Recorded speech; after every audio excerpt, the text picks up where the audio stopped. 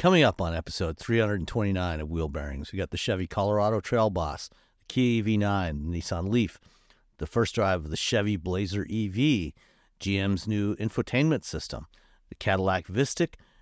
The LA Sheriff's Department still has a strategic reserve of Crown Victorias, anti-drunk driving tech, the Tesla Autopilot recall, and much more. All that coming up next.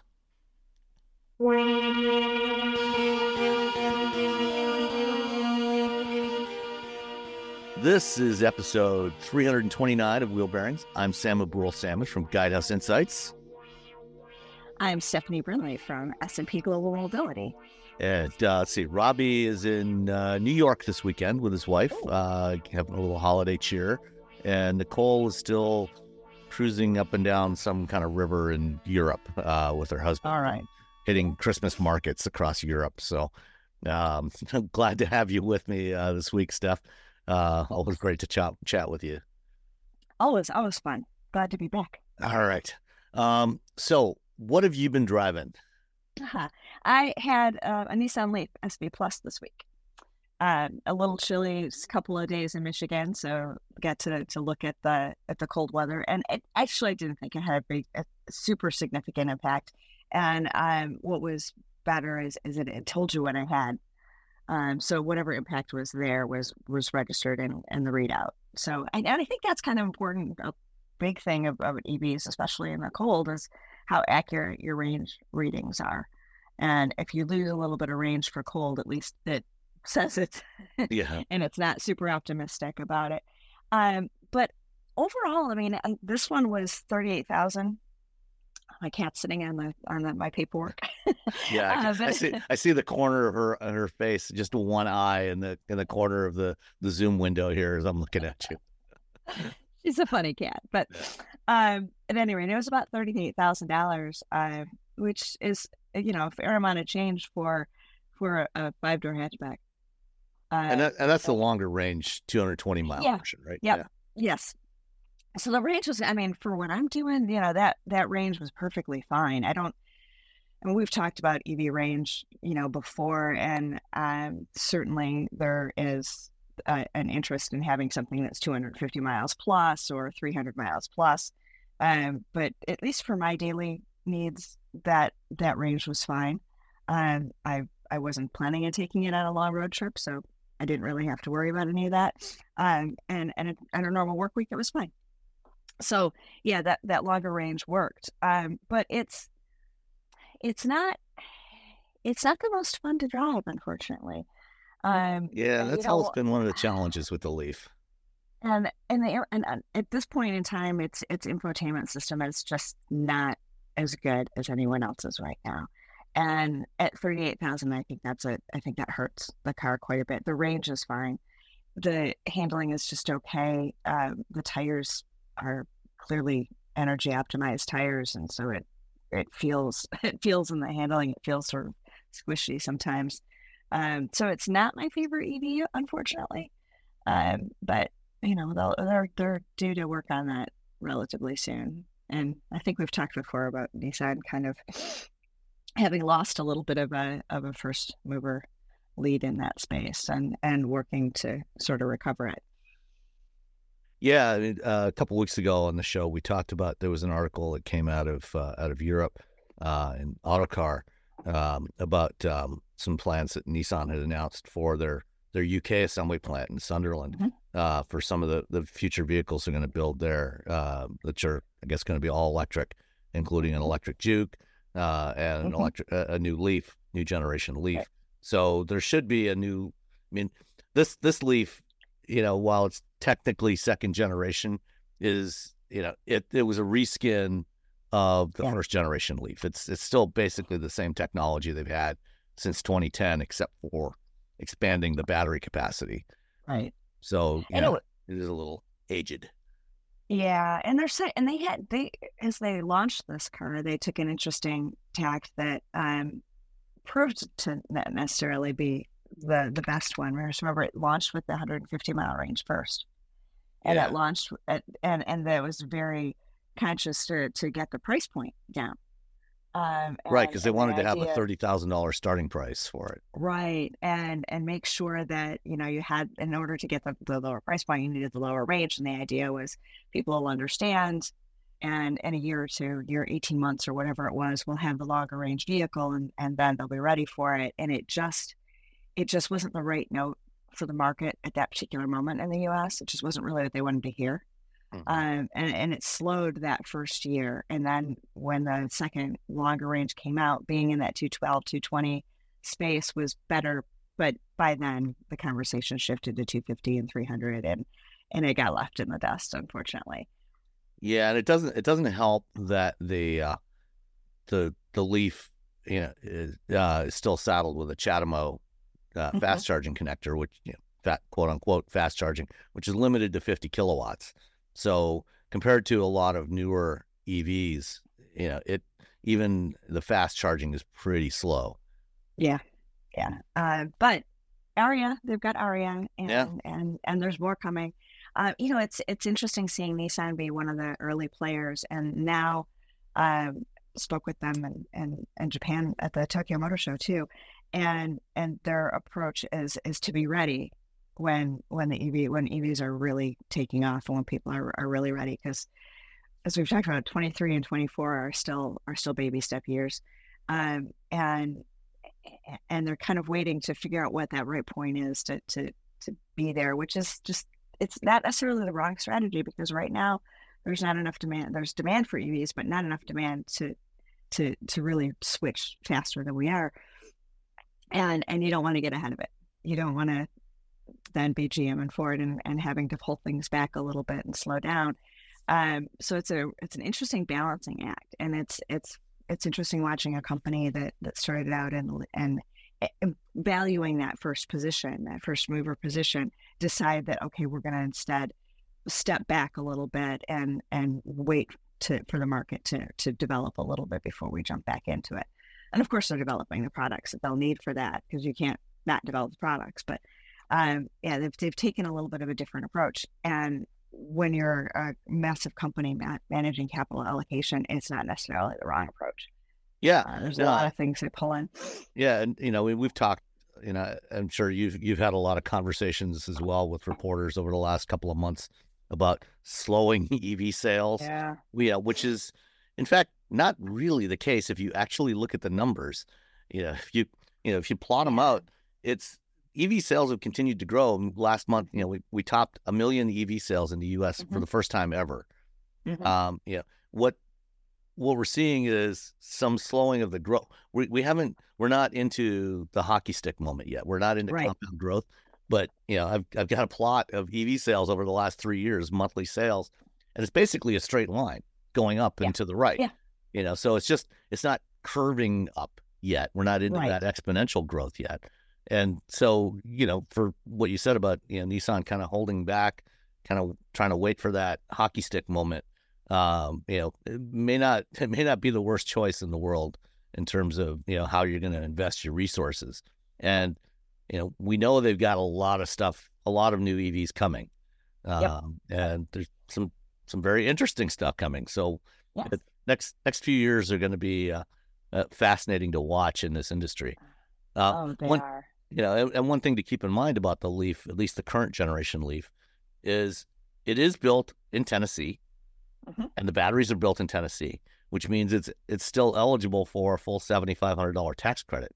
So even that $38,000 is is not cheap, but you can get that down closer to $30,000. Yeah, not to be picky, but it's $3,750. It's not the full Okay, 7,500, well, because yeah, I just the looked at battery the. components are Is that it's right now? assembled, but I don't think. Yeah, that's right now. Let's see. October. Oh, the 2024 Leaf. So let me see what the 2023. Let's see. Yeah, Yeah, see, you're right. You're right. It did drop to $3,750. Yes. So okay. So I mean, still looking at almost $4,000 off of it. Yes. Which is not insignificant. But it's not clear if the next generation Leaf is also going to be produced in North America. Nissan hasn't said anything yet. Yeah. And I think there's a good chance that it probably won't be. But That's my expectation because, and where they're running sideways with the tax credit, I believe, is in the materials for the battery. Yeah. I mean, the battery's assembled here, but the materials most of the imported, so. raw materials are coming in from outside. Yeah, and we haven't heard a lot about Nissan's investment yet changing for that. Yeah. It's not one of the companies that's announced a new battery materials plant or anything here. So not that they won't for sure, but it might not. It might not. Yeah. And I didn't. Well, we're on the subject. And the Ariya is brought in from Japan, so it's not. So it's not gonna. Yeah, that's right. Yeah. So, that tax credit is certainly part of the equation. But even at 35, or you take the 3,750 off that 3,800, you're still expensive for a 5-door hatchback. Yeah. But you're still expensive for a small car. But if you can get by with the 150-mile range version, I mean, the 2024 Leaf S starts at $28,000. So with the tax credit, you're down, but around $25,000, with delivery, which is, it's not terrible. Par. And for a lot of people, 150 miles is plenty, especially if you live in a warm weather climate and you're not dealing with winter. I could have done 150 miles range, and for a lot of my daily uses and stuff like that. So, yeah, what's interesting too about that, your point with the 150-mile range, is it brings up an issue with affordability in EVs that I keep thinking about, and the general conversation and tone is we need, quote unquote, more affordable EVs, and we need them and the fact is we do have a plethora of EVs, or a number of EVs that are available either at the average vehicle price, which is pretty high right now at $48,000, $49,000. That's still pretty high. Or we have ones that are available at $35,000 and $30,000, especially when you put in the tax credit, but they're expensive for their segment. And so I think that's really what we're looking for when we use the term affordable electric vehicle. I think what the real issue is it affordable for its segment? And that's where things like Chevrolet Equinox EV is going to command at a decent price, but it's still going to be a few $1,000s more than an Equinox, a regular Equinox. And then you've got the Trax sitting there too. And it'll be notably more expensive than the Trax. So it's not so much the raw price of the Equinox EV being, where's that? And is that low enough? It's inconsistent with its segment. And that's a nuance that doesn't always really get talked about, but my instinct is that's what consumers are feeling.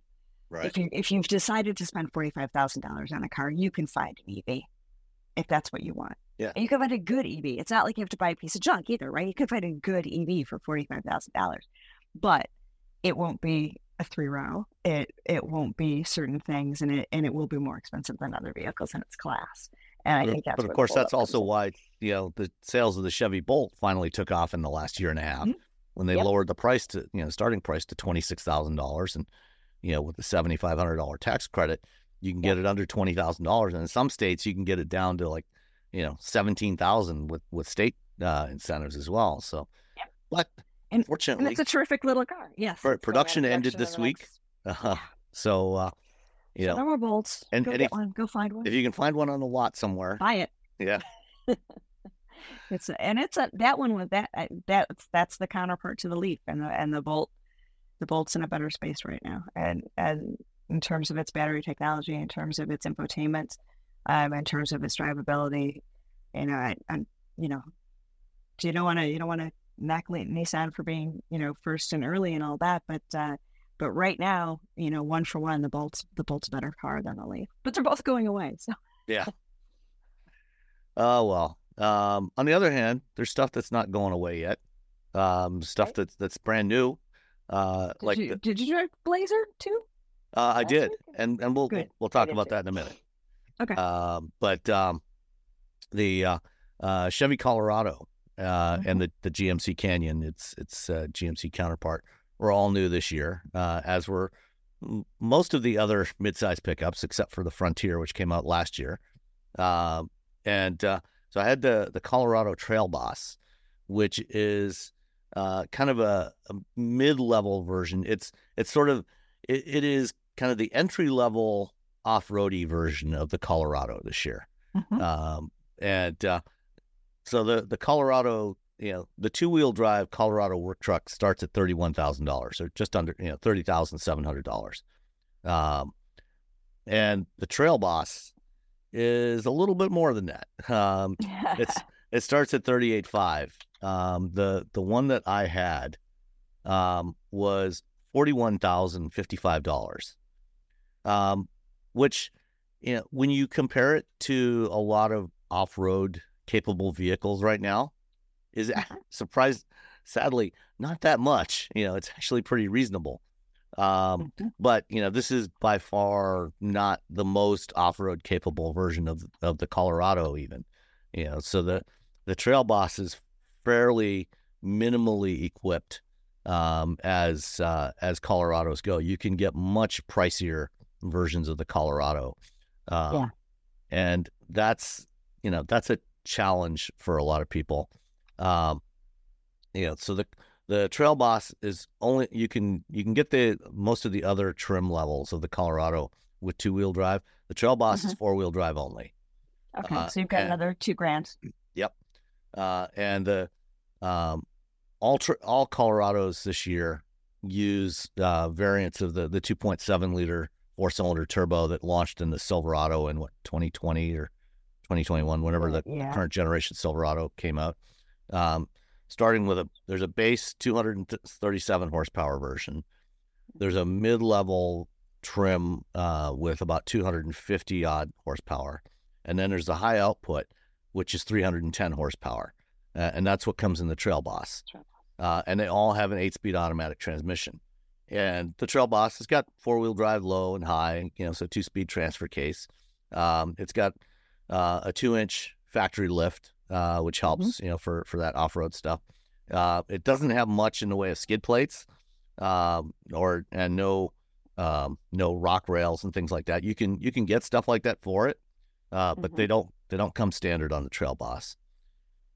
What I noticed previously when I drove the Canyon and now the Trail Boss, the driving dynamics on the road are way better with this new generation. It rides and handles actually surprisingly well. It doesn't bounce around. Even the Trail Boss and the Canyon AT4 that I drove before, that it don't bounce around on the road. There's good body control. It doesn't sway around when you're going around corners, which is even really lifted. Nice. Yeah, even lifted and on all-terrain tires, it does quite well. It's actually quite reasonably pleasant to drive on the road, which is, to be realistic, is the way most people that buy these things are going to use them. I think the biggest issue I had with this thing was climbing into it, looking at that $41,000 price tag and looking around the cabin and how cheap it feels. It's all hard plastics. The trim and the finish in this thing is about comparable to the $20,000 Ford Maverick that my next door neighbors have. On a $20,000 Maverick, I don't have a problem with that. That's fine. I expect that on a Maverick. I'm not so crazy about it on a $40,000 truck. The Canyon AT4 I had, was clearly a significantly higher trim level.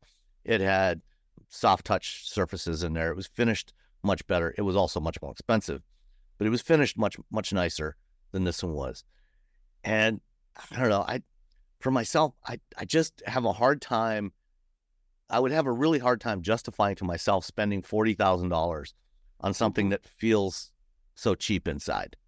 But aside from that, the rest of it was quite good. I didn't have any major issue. Well, I have one major issue with it. I did like the nitro yellow metallic paint on this. I think it's a cool color, and I'm a big advocate of having more bold colors on vehicles. Having fewer grays and silvers and blacks and whites. And this nitro yellow metallic, has a slightly green tinge to it, but it's a bold yellow. It's not that it's kind of like the yellow that they have in the Rivians, but maybe a little bit brighter than that. But I think it's a great color. In the interior, aside from the cheap feeling plastics, it does have a nice big 11-inch center touch screen and a digital instrument cluster. And it's a similar kind of look to a lot of the other recent Chevy introductions on the EV side. So it's kind of a stand-up center touchscreen. It's got an Android Automotive infotainment system. Because it's not electric, it still has smartphone projection, so you can plug in your iPhone or your Android phone and use CarPlay or Android Auto, and you've got those interfaces. Which one did you use more? Did you stick with the OEM? As an Android user, by default, I just logged in. I opened up the Google Play Store, logged into my Google account, downloaded Pocket Casts and YouTube Music, and I just used that. And I had no issues at all using the stock system because it's running Google Maps anyway. So it's running the same apps I would be running from Android Auto anyway. I did plug in an iPhone, to try it out, and it works fine. If you're an iPhone user and you like CarPlay, it works, just as you would expect it in any other vehicle. The only major functional complaint I had about the Trail Boss was fuel economy. It was kind of mediocre. It's rated at 17 city, 21 highway, 19 combined. I got about 17 overall in mixed driving, which is not great. Not great. And that's probably the biggest issue I have with these mid-size trucks. I think the size is a lot more reasonable than full-size trucks, and it's much more appropriate for most people compared to a full-size truck. But the fuel economy of these usually isn't any better than the full-size truck. Full size. So it's kind of hard to make the case. Why should I settle for a smaller truck when I'm not going to be saving any money on gas? Now you are going to be paying more for that full-size truck, but it's I kind of wish we would see automakers, at least Toyota's putting a hybrid system in the new Tacoma that's in the spring. But if that one is like the hybrid that's in the Tundra, it's actually not going to help very much. It's going to be more for performance and fuel economy. I wish manufacturers would put some more hybrid options in some of these mid-sized trucks to get some better fuel efficiency rather than performance. Right. There is. That's the skew. Yeah. There is a plug-in hybrid version, a plug-in hybrid coming to the Gladiator at some point in the next couple of years. We found that out from the UAW contract. So they're putting the 4xe system in there. So that'll help at least the Gladiator. And presumably, if they do a Ram midsize, hopefully they might put that in there as well. But that aside from that, I think that the size is good. It's quite reasonable. Back seats, a little on the tight side. No more extended cab version for this generation. It's just the crew cab. But I think that's okay. Yeah. Well, and the reality is the vast majority of people buy the crew cab anyway, because the extended cab, they had jump seats in there. They were basically, you couldn't even put a child seat in there. And Tacoma's extended cab doesn't have seats in the back. Yeah, it's just for extra storage, which is kind of the way it used to be in the old days. Yep. So I think that's fine. So, aside from the price and the mediocre fuel economy and the cheap feeling interior, it's actually a pretty good truck. So I have a question and just sort of a thought on the interior, and I don't disagree that when you've got hard plastics at $40,000, it gives you pause. But you've got the Colorado.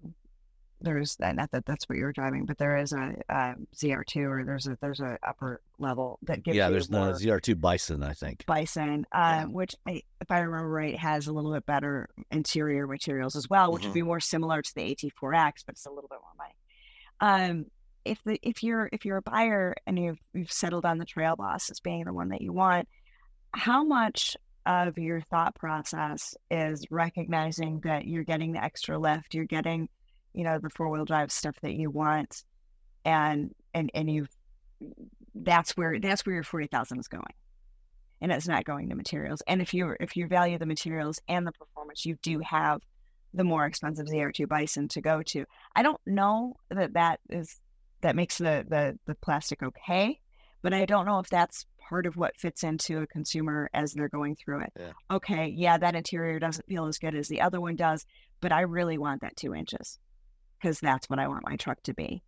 Well, the thing is, they do know that that costs money. I mean, they know from doing it to their trucks themselves aftermarket. They know that this componentry costs money. Yeah, and I think that's part of it. I think you're right.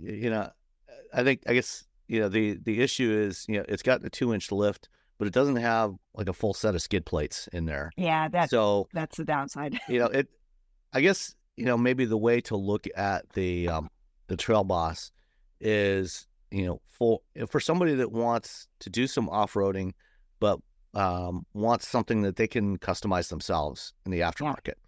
Yeah. The ZR2 starts at $48,000. It has significantly more off-road capability from the factory. Better tires, better tires, skid plates, better dampers, things like that.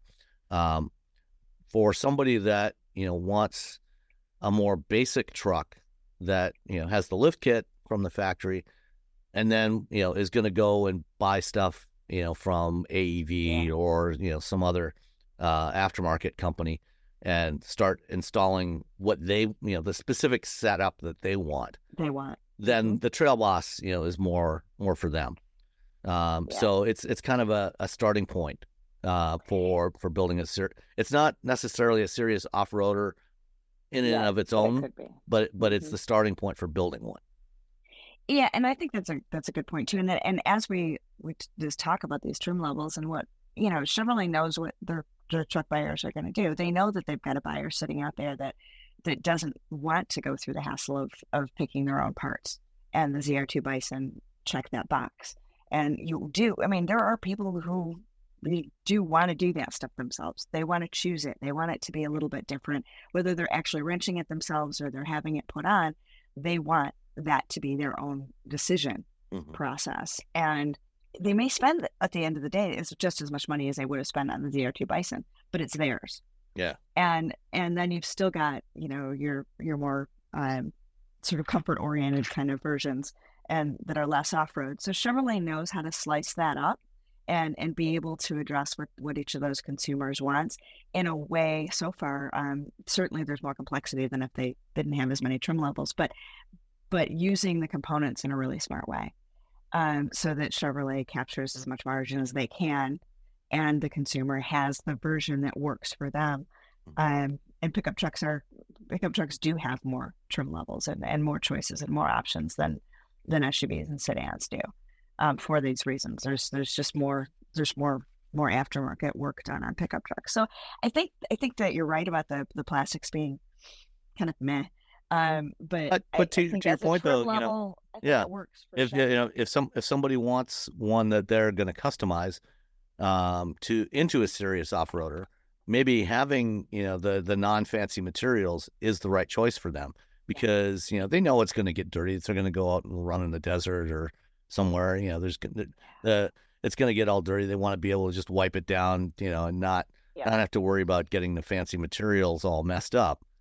Yeah. So there are people that look at fancy materials and go, "Why? I don't need that." Exactly. Not me. I want the fancy materials. Thank you very much. But you and I aren't hardcore off-roaders either. So no, I'm not. But yeah, so it's overall it's a neat thing. It's a neat truck, I think. And I do think it reflects again that Chevrolet does understand their buyers. Yeah.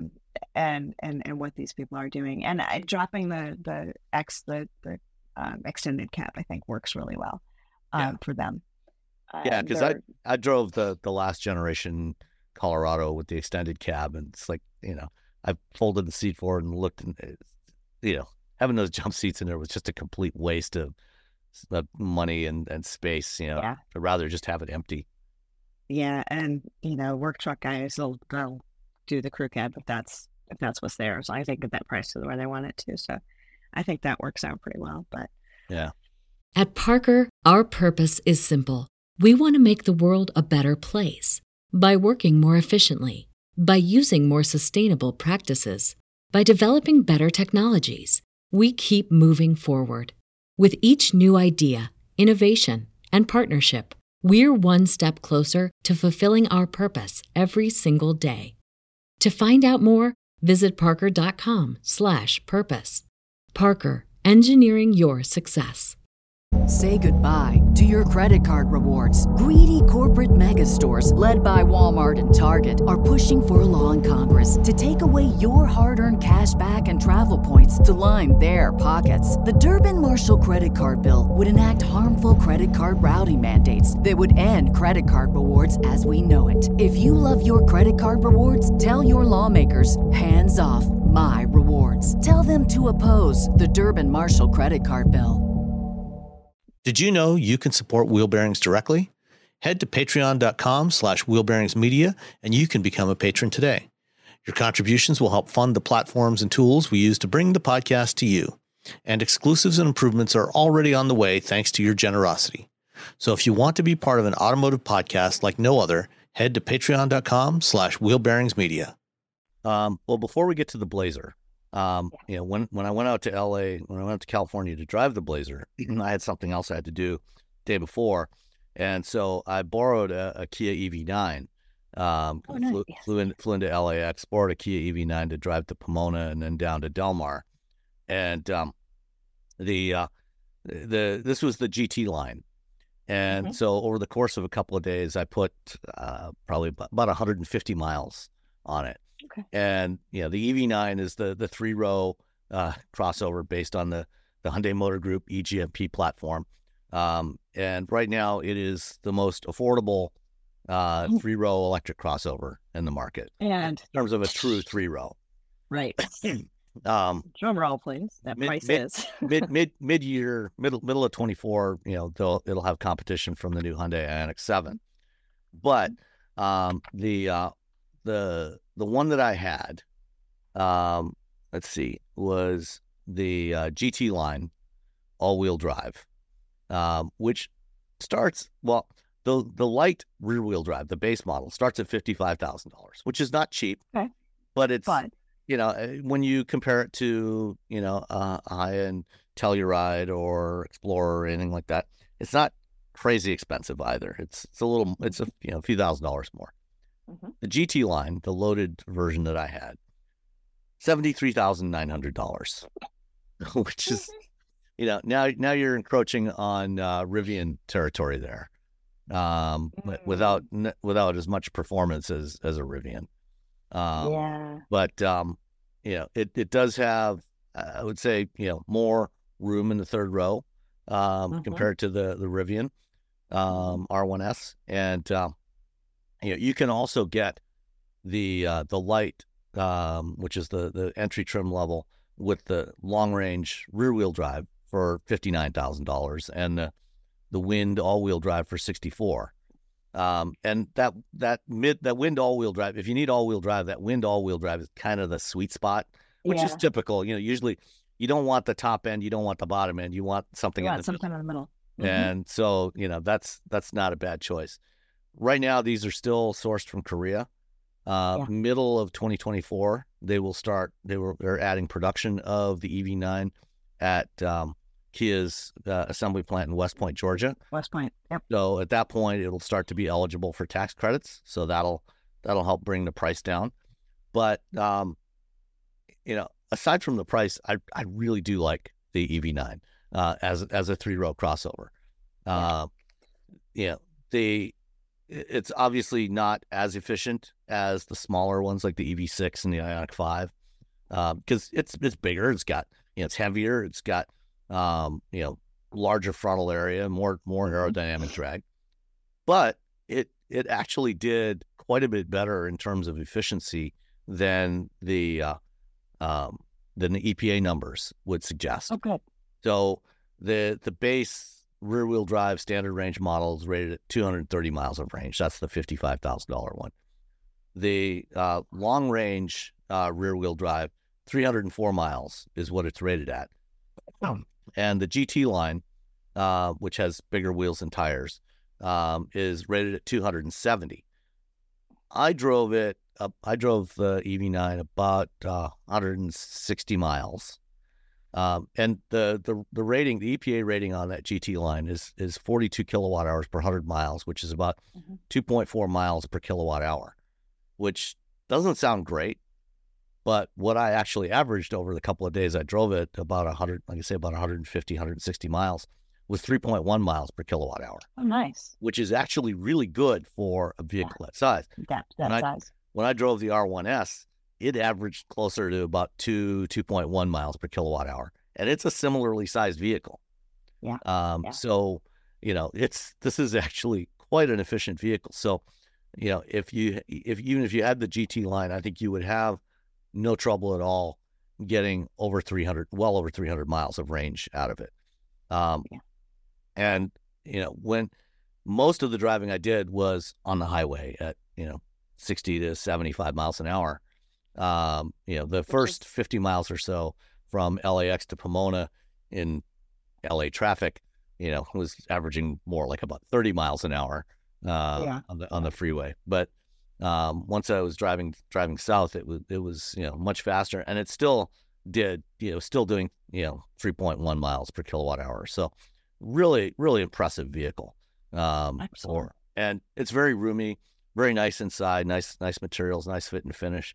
I think if you are looking, if you want a 3-row crossover, and you're looking for something electric, there's obviously not a lot of choices right now, but this is definitely one worth taking a look at if you're in the market for a 3-row crossover. So, I am driving that in January, so a little bit behind on you on that, but I'll pick up on that in January. Yeah, so it's definitely worth a look. It doesn't have a huge frunk, unfortunately. It's kind of there's a small storage compartment under the front, but it's got a good amount of space in the back, and you can fold down obviously the second and third row seats and make it much larger in the back if you need to carry larger stuff. So it's definitely worth consideration if you're in the market for something like that. And over the next year and a half, 2 years, we'll have significantly more choices in that segment as well. The Hyundai Ioniq 7, Ford's coming out with something end of next year, early 2025, that is what they call an Explorer class EV. Right.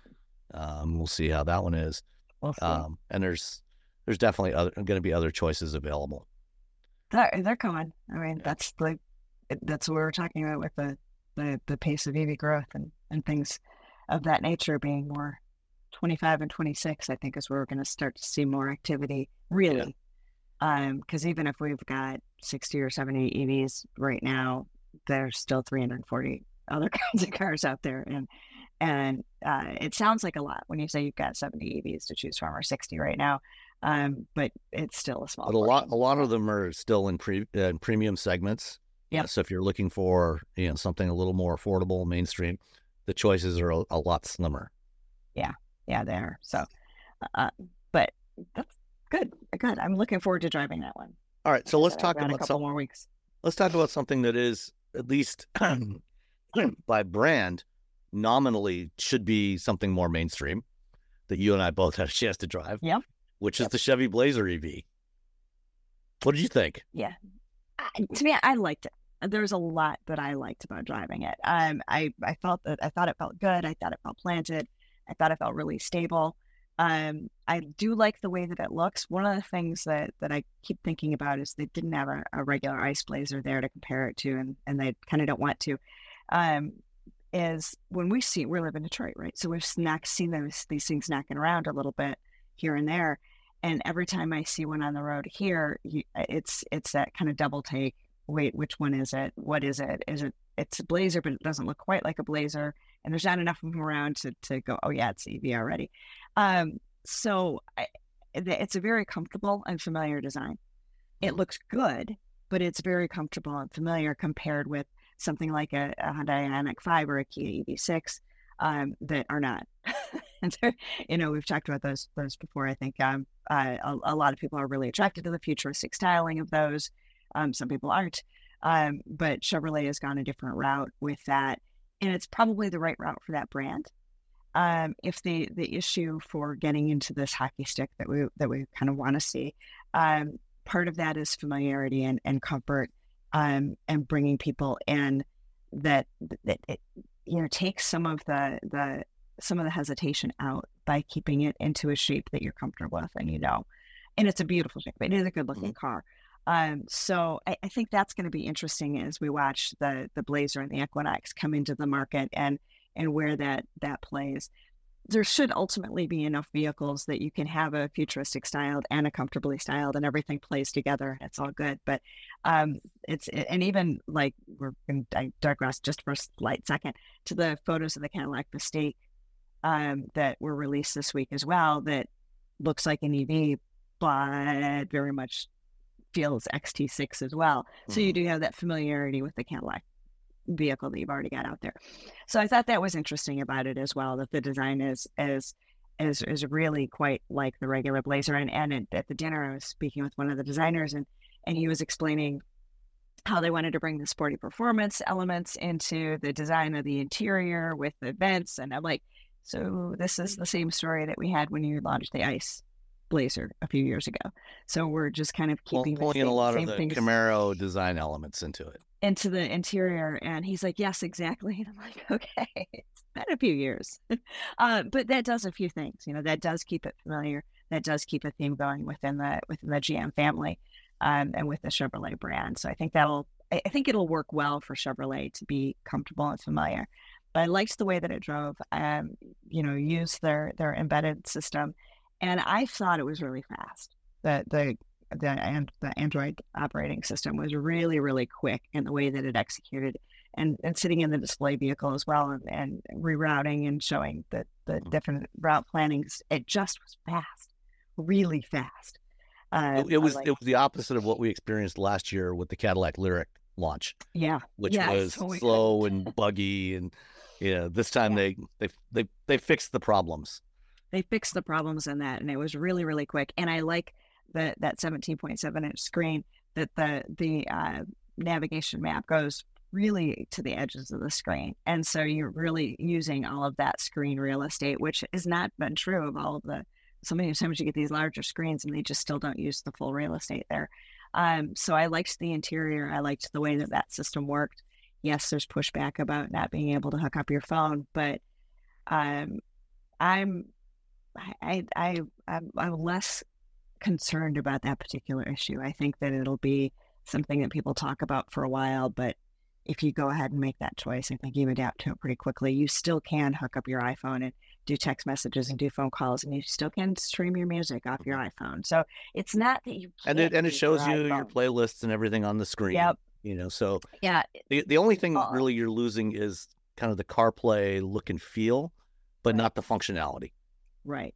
You lose Waze, I think. I don't think that the GM system has Waze in it, but that's true. Waze is not available in the Play Store. Yeah.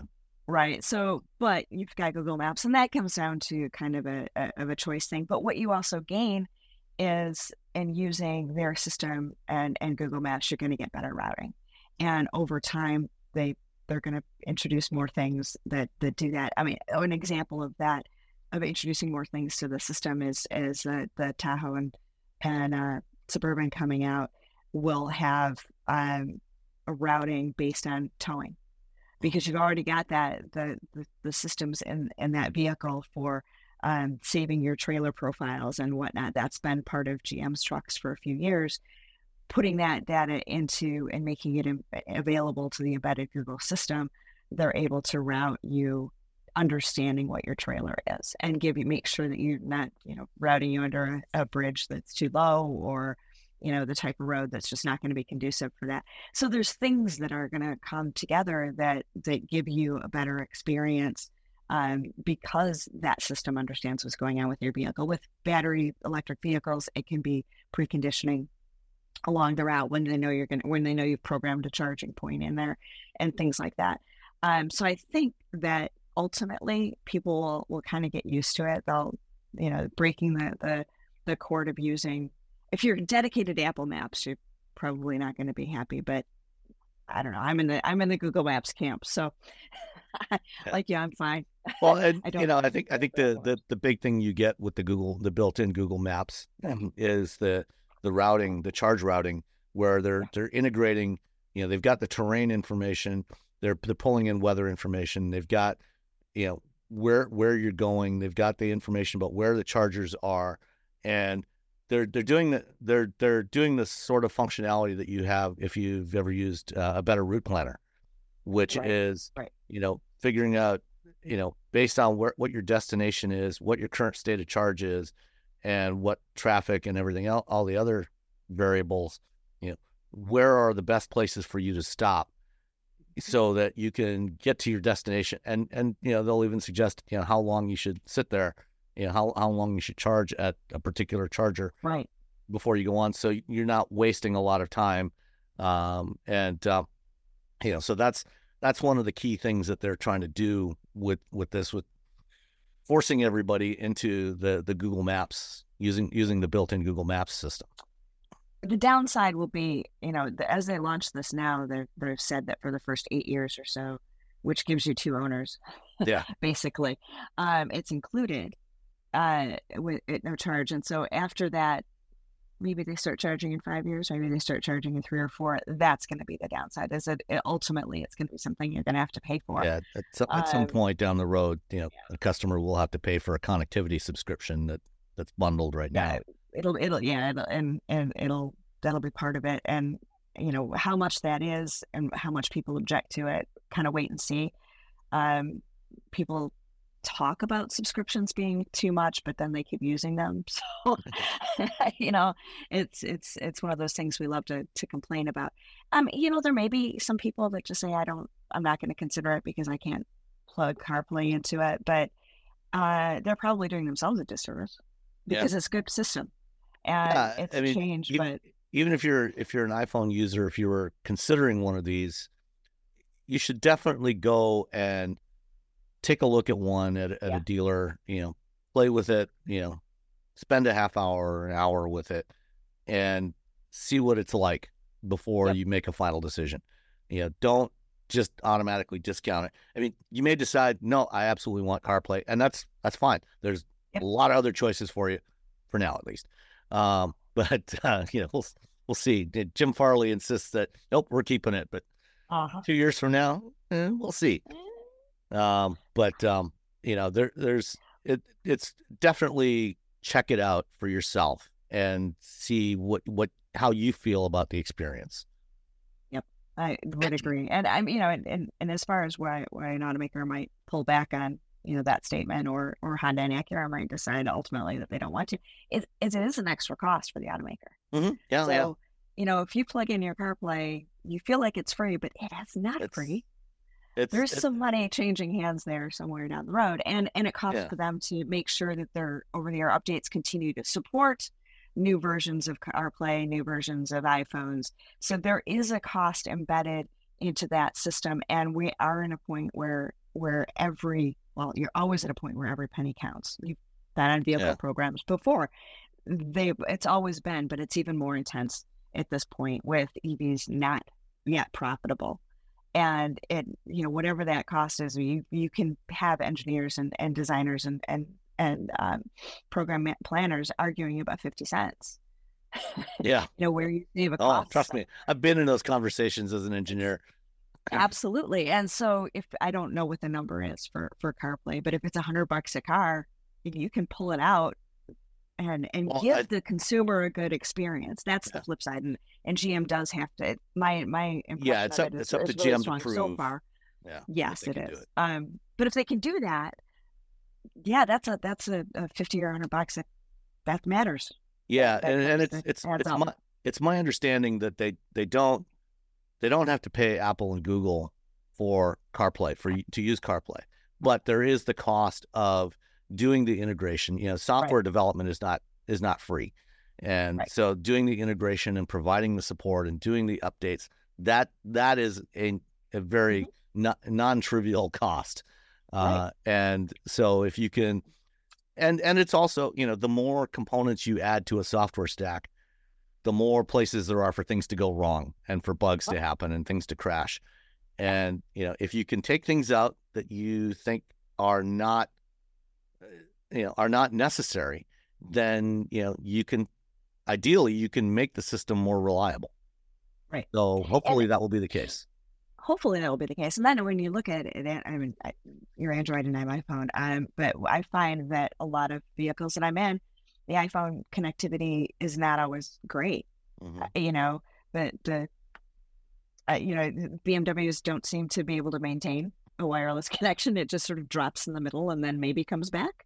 Yeah. I've had a number of vehicles where I tend to plug in a lot too, that if you aren't thinking and you get in the car and you plug it in and then you hit the start button, it's never going to connect.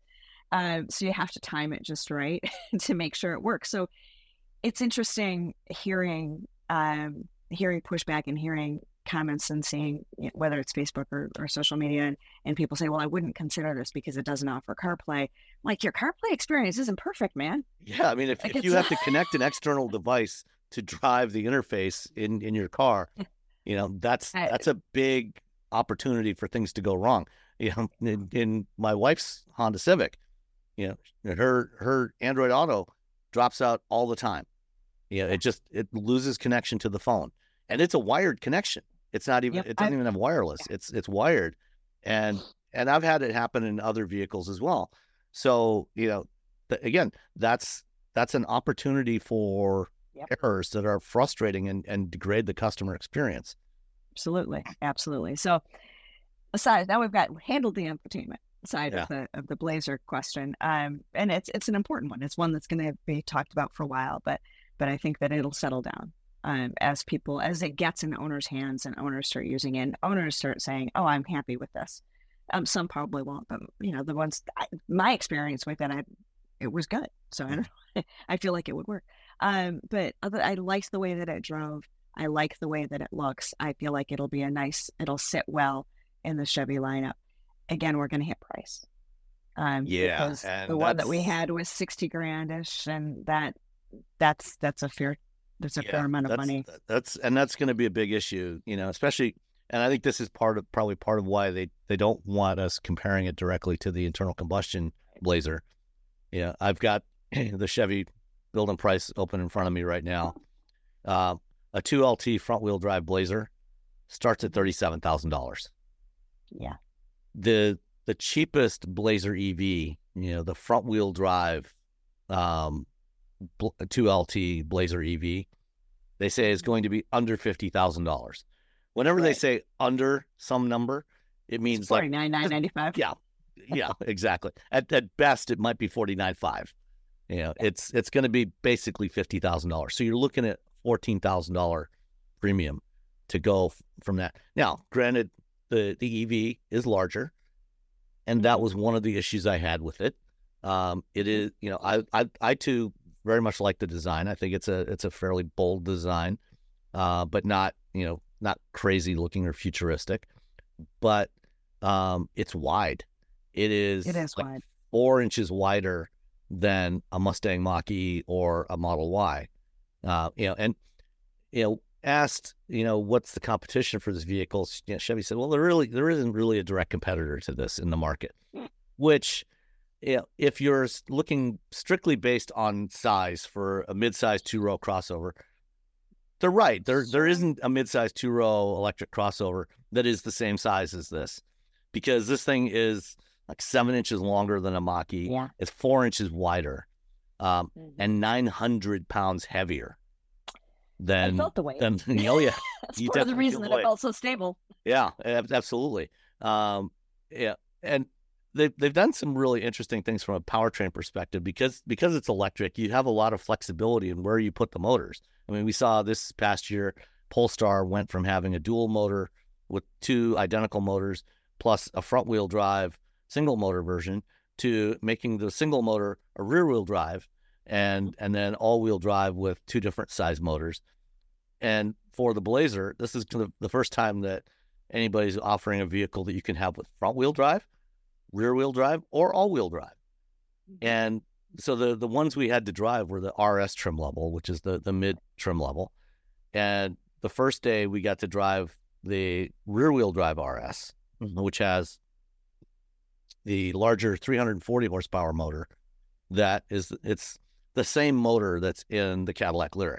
It's essentially this is a Cadillac Lyriq with Chevy styling on it. It is mechanically identical, same battery, same motors, everything, same suspension. Then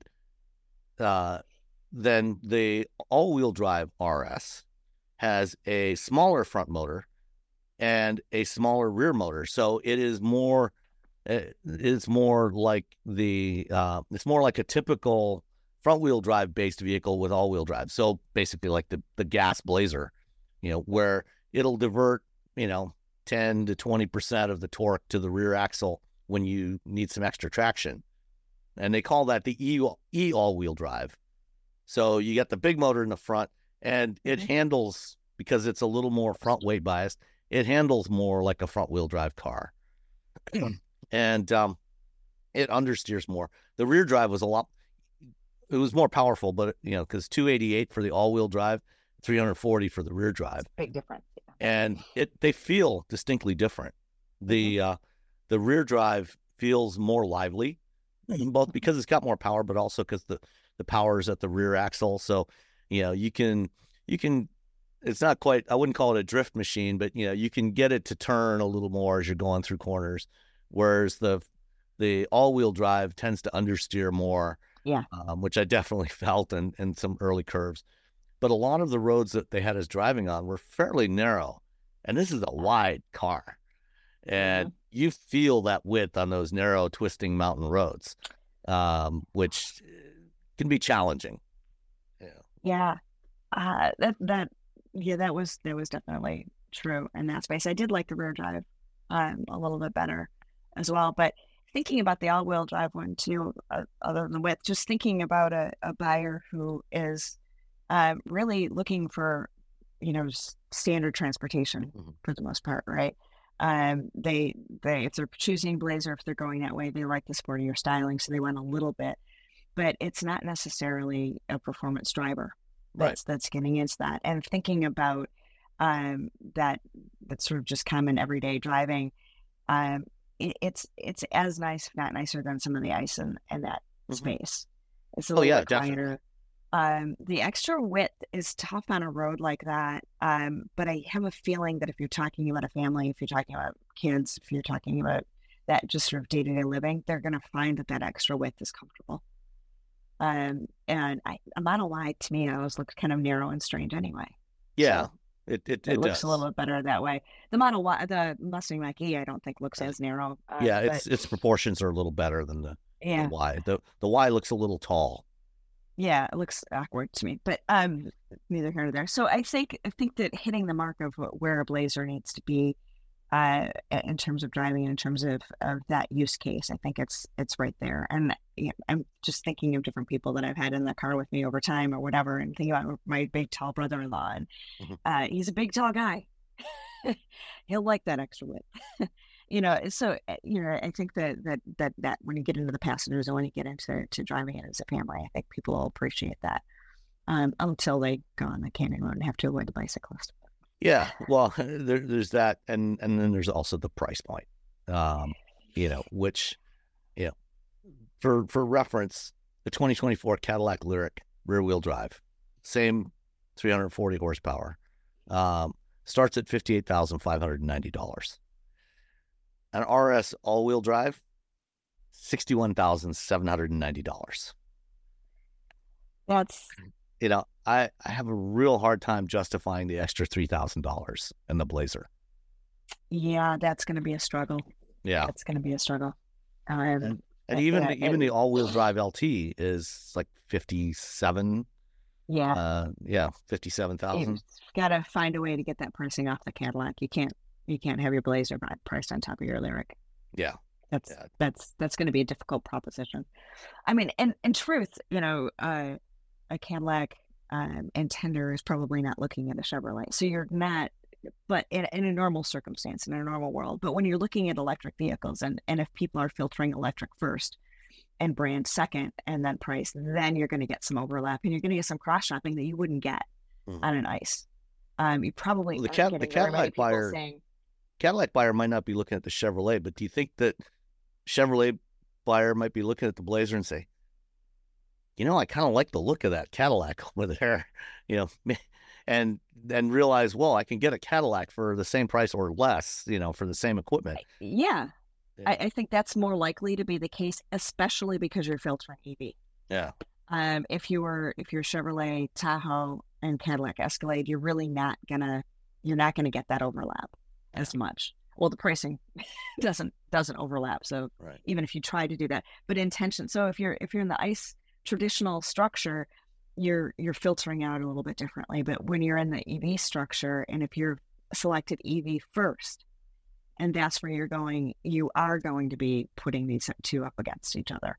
And yeah, the Cadillac brand Intender might just think, I don't want to go to EV, but I think, all right, well, I want to go to Chevrolet, but the Chevrolet Intender they're taking a little bit more time with those numbers. And they may look at that and go, I don't know, I could just step up to the Cadillac and get a little bit different interior. Blazer does have a bigger screen at the moment. No, that's not true. Cadillac has they're pretty close because you got 33 inches across. Yeah. In the Cadillac. So it's I still haven't driven a Lyriq since we drove it in Salt Lake. Yeah, not very many people have. Or whatever it was. So, and then when we get the ZDX and the Prologue in there as well, this pricing is not going to be too. The Acura is a little bit more, but you're going to have some pricing issues, and it's going to change brand dynamics a little bit, or has potential to, at that price point. We're waiting for prices to get a little bit more settled, and that's going to take more time. And I wonder, Honda has, they haven't released detailed pricing for the Prologue yet, other than to say that, it'll start under $50,000. So it sounds like it's going to be priced about the same as the Blazer, because it's, it's the same size, got the same powertrains in it. So I wonder if that had anything to do with the decision by Honda and GM to split up on the low cost EVs that they were doing, because maybe Honda figured, that they just can't get down to the price points they want, working with the Ultium architecture.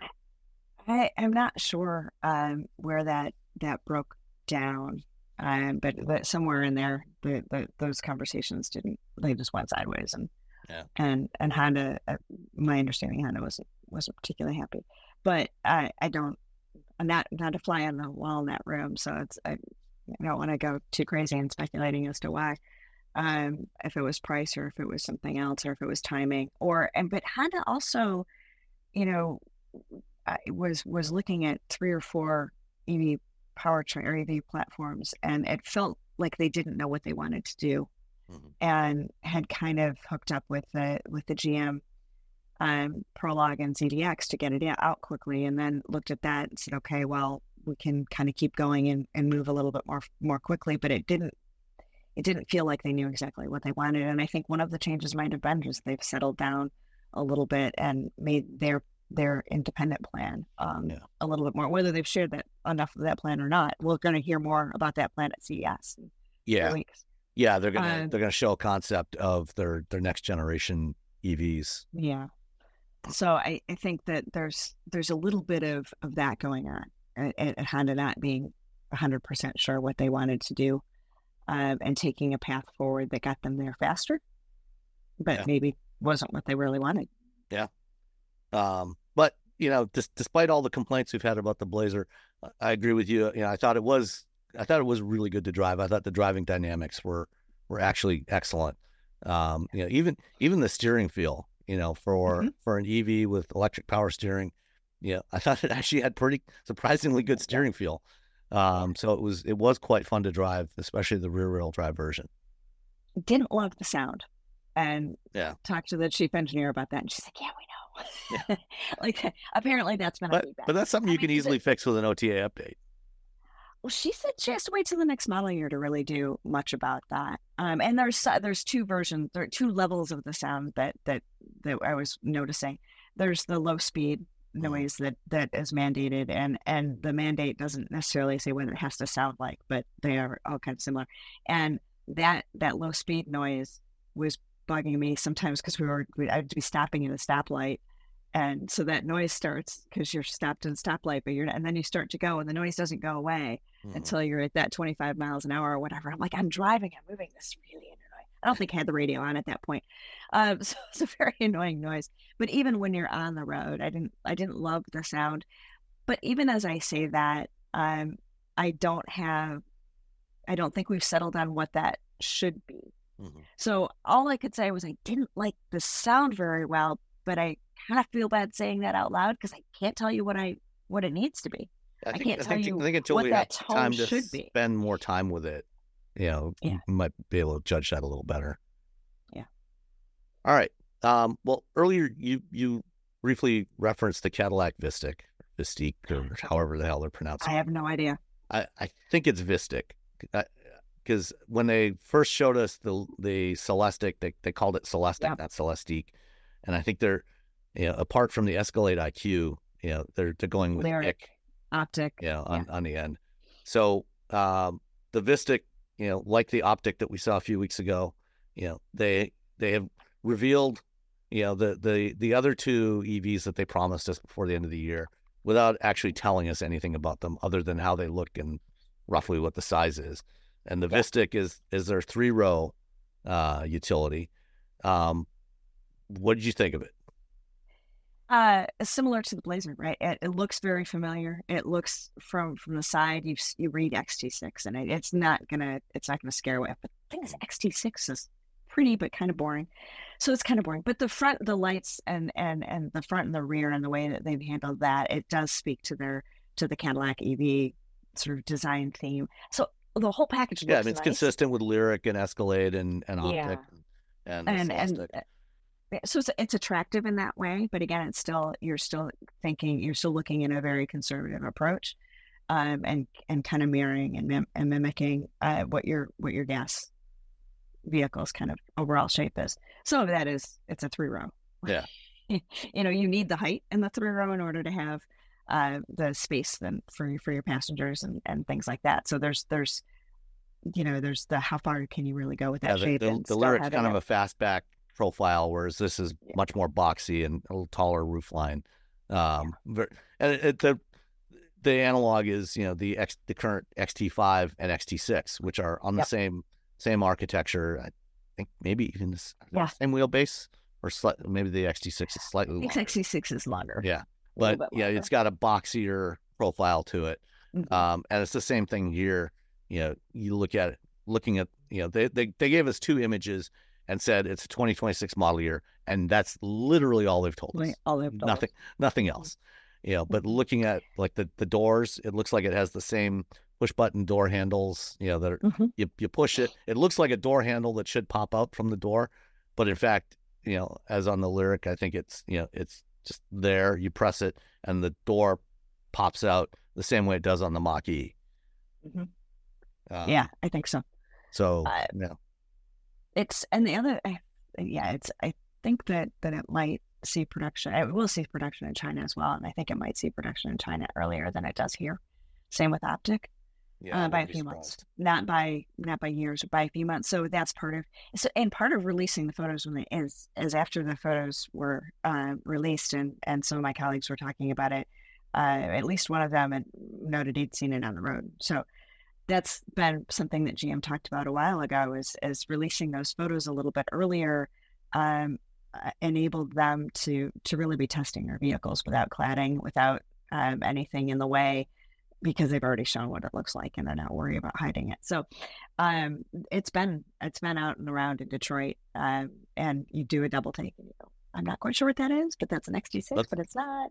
Yeah, kind of a cross between an XT6 and a Lyric, Lyric front end, XT6 back end, But so that's it. And I think with General Motors, again, I still, it's a large company with needs high volume sales in general for most of the brands, and getting from ICE to EV is a lot too about in that midsection about getting people who aren't necessarily comfortable with that level of change, and how do you bring them in, and having a design and having things that look forward but are still familiar may just be the sweet spot for this company. It wouldn't be for Rivian, because Rivian doesn't have a past and it needs to break through and it needs to do something different. It wouldn't have been for Tesla. So when you look at different companies, Ford's going to need to find that a similar blends too, that their design is, and they did it pretty well with the Mustang Mach-E, that it looks different, but it's still something you can identify as a Ford, because we need to, in 25 and 26 and 27, get people who are not necessarily intenders to really think about it. In 24 and 23, we're still looking at people who are, like we talked about, who are going to go EV first. They've already made that decision. We then to flip that switch, you need to get people who are ICE first and are willing to consider it. So. Yeah. All right. Well, at some point in 2024, we should be learning more about the Cadillac Vistic, besides what it looks like. And there probably won't be any huge surprises there. But the one vehicle that has had an exceptionally long lifespan, it's the Ford Crown Victoria. It went out of production 11 years ago. In 2012 was the last ones that were built. And I actually just saw something recently. The last two Crown Vics that were in service in the New York taxi fleet are actually about to be retired. There's still two left in service in New York City, as running as yellow cabs. And this is on the same platform as the old Lincoln Town Car. And actually, two of my neighbors have town cars that they still drive. The platform for this thing is literally indestructible. One of the reasons why taxis and police forces loved these things so much is they were cheap, they were fairly reliable, and they were really easy to fix and keep running. And apparently the Los Angeles Sheriff's Department was so enamored with the Crown Victoria that when Ford announced that they were going to retire them and replace them with something based on the Taurus and the Explorer, they bought and stockpiled a whole bunch of them, more than 600 of them. They put in a last minute order of 600 Crown Vics in 2011, and just parked them. And as older Crown Vics get retired, they put the new ones in. Pull them in. As of today, as of December 2023, they still have 429 of those running in the LA Sheriff's Department fleet. So the LA Sheriff's Department is probably one of the last police forces still using Crown Vics. I feel like I saw one on the road the other day when I was driving around, and it's funny that you brought that up, because I was like, yeah, those still are kicking around here. We're in Detroit. We see them every now and again. Oh yeah, I mean, it wasn't in good condition for a police car. It was, well, I mean, the body was pretty tired. But. Yeah, a lot of people, will buy them. When police retire them, you can, often buy them at auction, dirt cheap, and just keep driving them indefinitely. And they do tend to look pretty rough. I mean, usually by the time they're done with police duty, they're often pretty worn out. But a lot of the yellow cabs we see are actually former police cars. Most of them were not bought new as cabs; they were bought new as police cars and then transformed into cabs. But they just keep going. And so, it's kind of like the old Checker cabs that, kept running and running and running for years after Checker went out of business. I'll be curious to see how many current generation Dodge Chargers are still running a decade from now for police forces. Probably not that many. maybe they're a little bit less popular, but there's still a lot of Chargers around here. Yeah. And because it hasn't changed, I mean, there's been some design updates, but the overall shape of the vehicle hasn't changed a tremendous amount. There's a lot of them around here. Oh, yeah. Yeah, Michigan State Police uses a lot of them. Various other local police forces use them. But, you know, even those are going out of production next week, in production. So, but actually just this past week, yesterday, I guess, as we were recording this Friday, they ended production of the Camaro and the Bolt in Lansing and Orion, Michigan. So a lot of stuff being retired this year. Yeah, and they did keep to the schedule of retirement even with the strikes. Yeah. There was a bit of a wondering if they were going to have to, you know, build out a little bit longer because they lost some strike time, but. Well, yeah, I mean, those two models. Those two plants weren't. Yeah, those two weren't affected. Yeah, they never got struck. But yeah. Well, I don't think the Charger. Oh no, wasn't. That one wasn't struck either. So. Yeah. So, we're good. We can. So, you know, one of the things that cops usually like to do. Well, I don't know. I wouldn't say they like to do it. One of their jobs is catching people who are driving while impaired. And when the infrastructure bill was passed in 2021, one of the things that was stuck in there was a requirement for the National Highway Traffic Safety Administration to put together rules by 2026 that would require anti-drunk driving technology in new vehicles. Impaired driving is still one of the leading cause of traffic fatalities in the United States. Over 13,000 in 2021 were related to drunk driving, 13,000 deaths. And that's, you know, that's a major issue. And this, you know, this is, you know, one of the reasons as well, you know, why there's been so much effort to try to do autonomous vehicles, you know, because automated vehicles don't drink. But, you know, in the meantime, while they're still trying to get that working, you know, they are working on technologies to detect drunk driving. And this week, NHTSA put out a request for comment, and there'll be a link in the show notes for companies to or for anybody to comment on the proposed regulations, which, you know, are targeted 2026.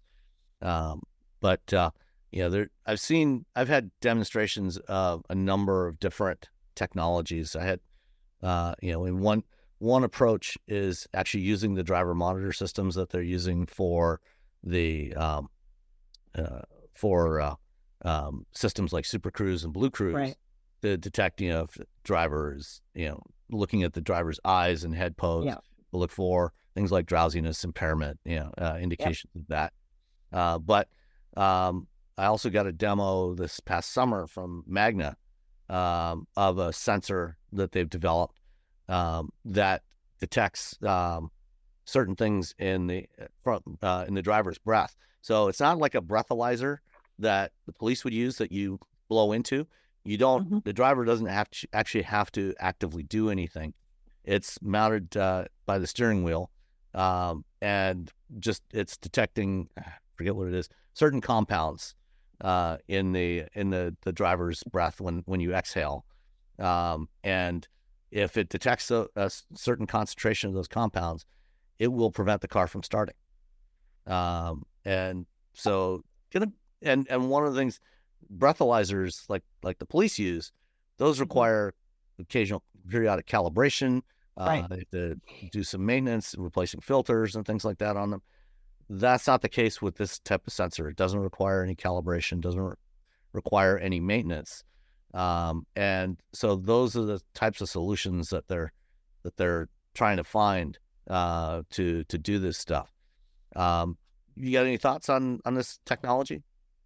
It's going to be interesting to see what works and is repeatable, and with people over time. And we've been talking about affordability on vehicles, and this is going to add cost for sure. And that means the consumer has to kind of decide. And so, I mean, if it's mandated, it's mandated. But what do you not do? How do you keep your vehicles affordable when you're adding this technology? And that's a safety question we've had for almost any safety feature we've added into it. It doesn't sound like, it's on paper, like, do it, save those 13,000, make it all work. But there's cost to it, and I think there's going to be a significant requirement to prove that it works, and that it's not picking up false positives. Yeah, that's the key. That's false the key. positives. The false positives, if those are too high, you really, you can't have people not being able to drive their vehicles when they're sober. Deterring impaired driving is a good thing. That's a good thing. Like, that's great. Yeah. But no complaints about that.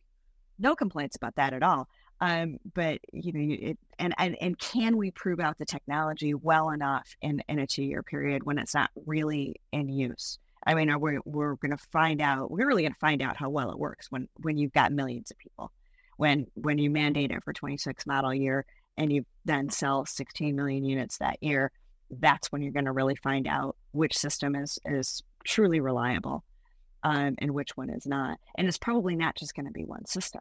Right. It's probably going to be a combination of breath detection and the driver monitor, because the nice thing about the driver monitor systems is, in addition to potential impairment, they can also detect drowsiness or distraction, right, or a medical emergency, which you're not going to get with other systems.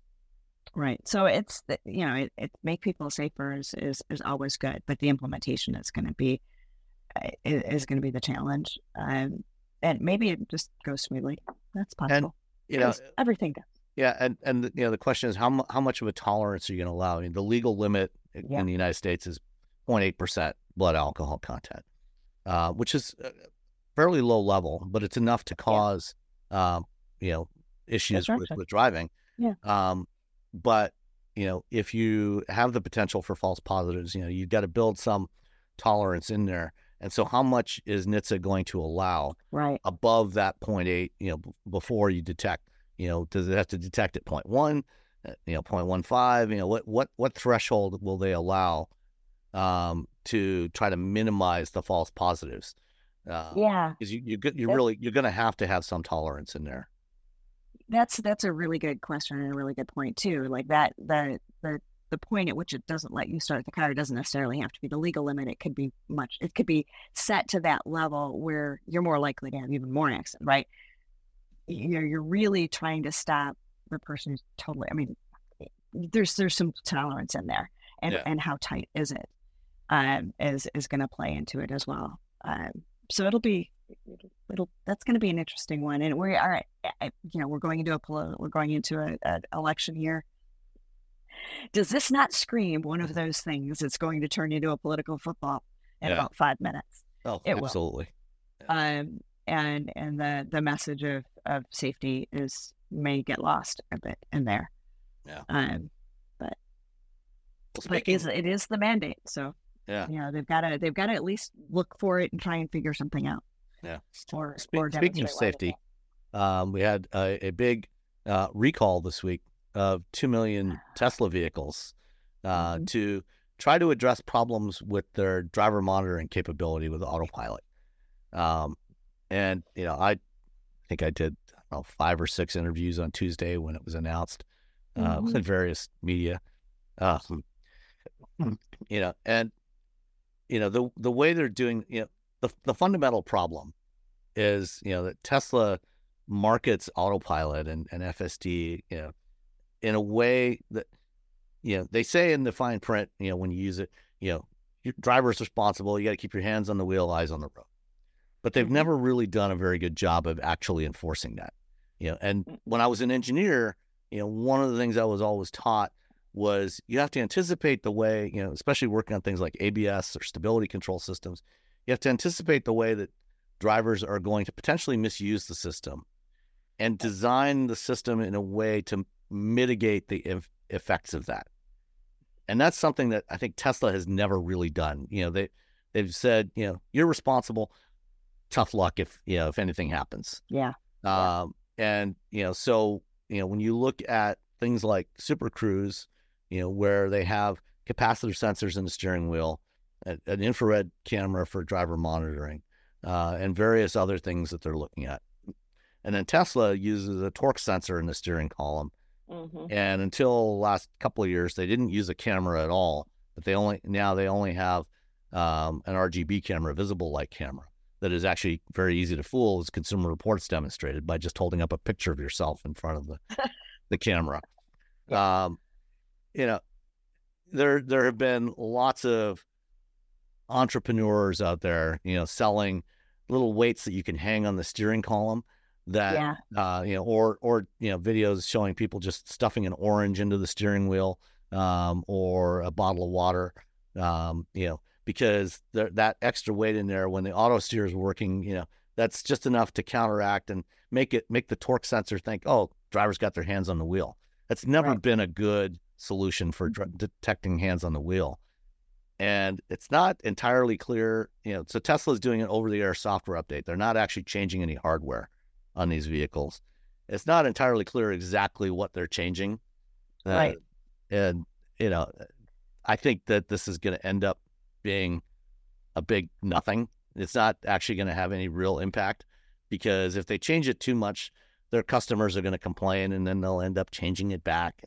And the thing is, everything in this recall is stuff that was highlighted by the National Transportation Safety Board back in early 2017, when they completed their investigation of the crash that killed Joshua Brown, the first known fatal crash with autopilot.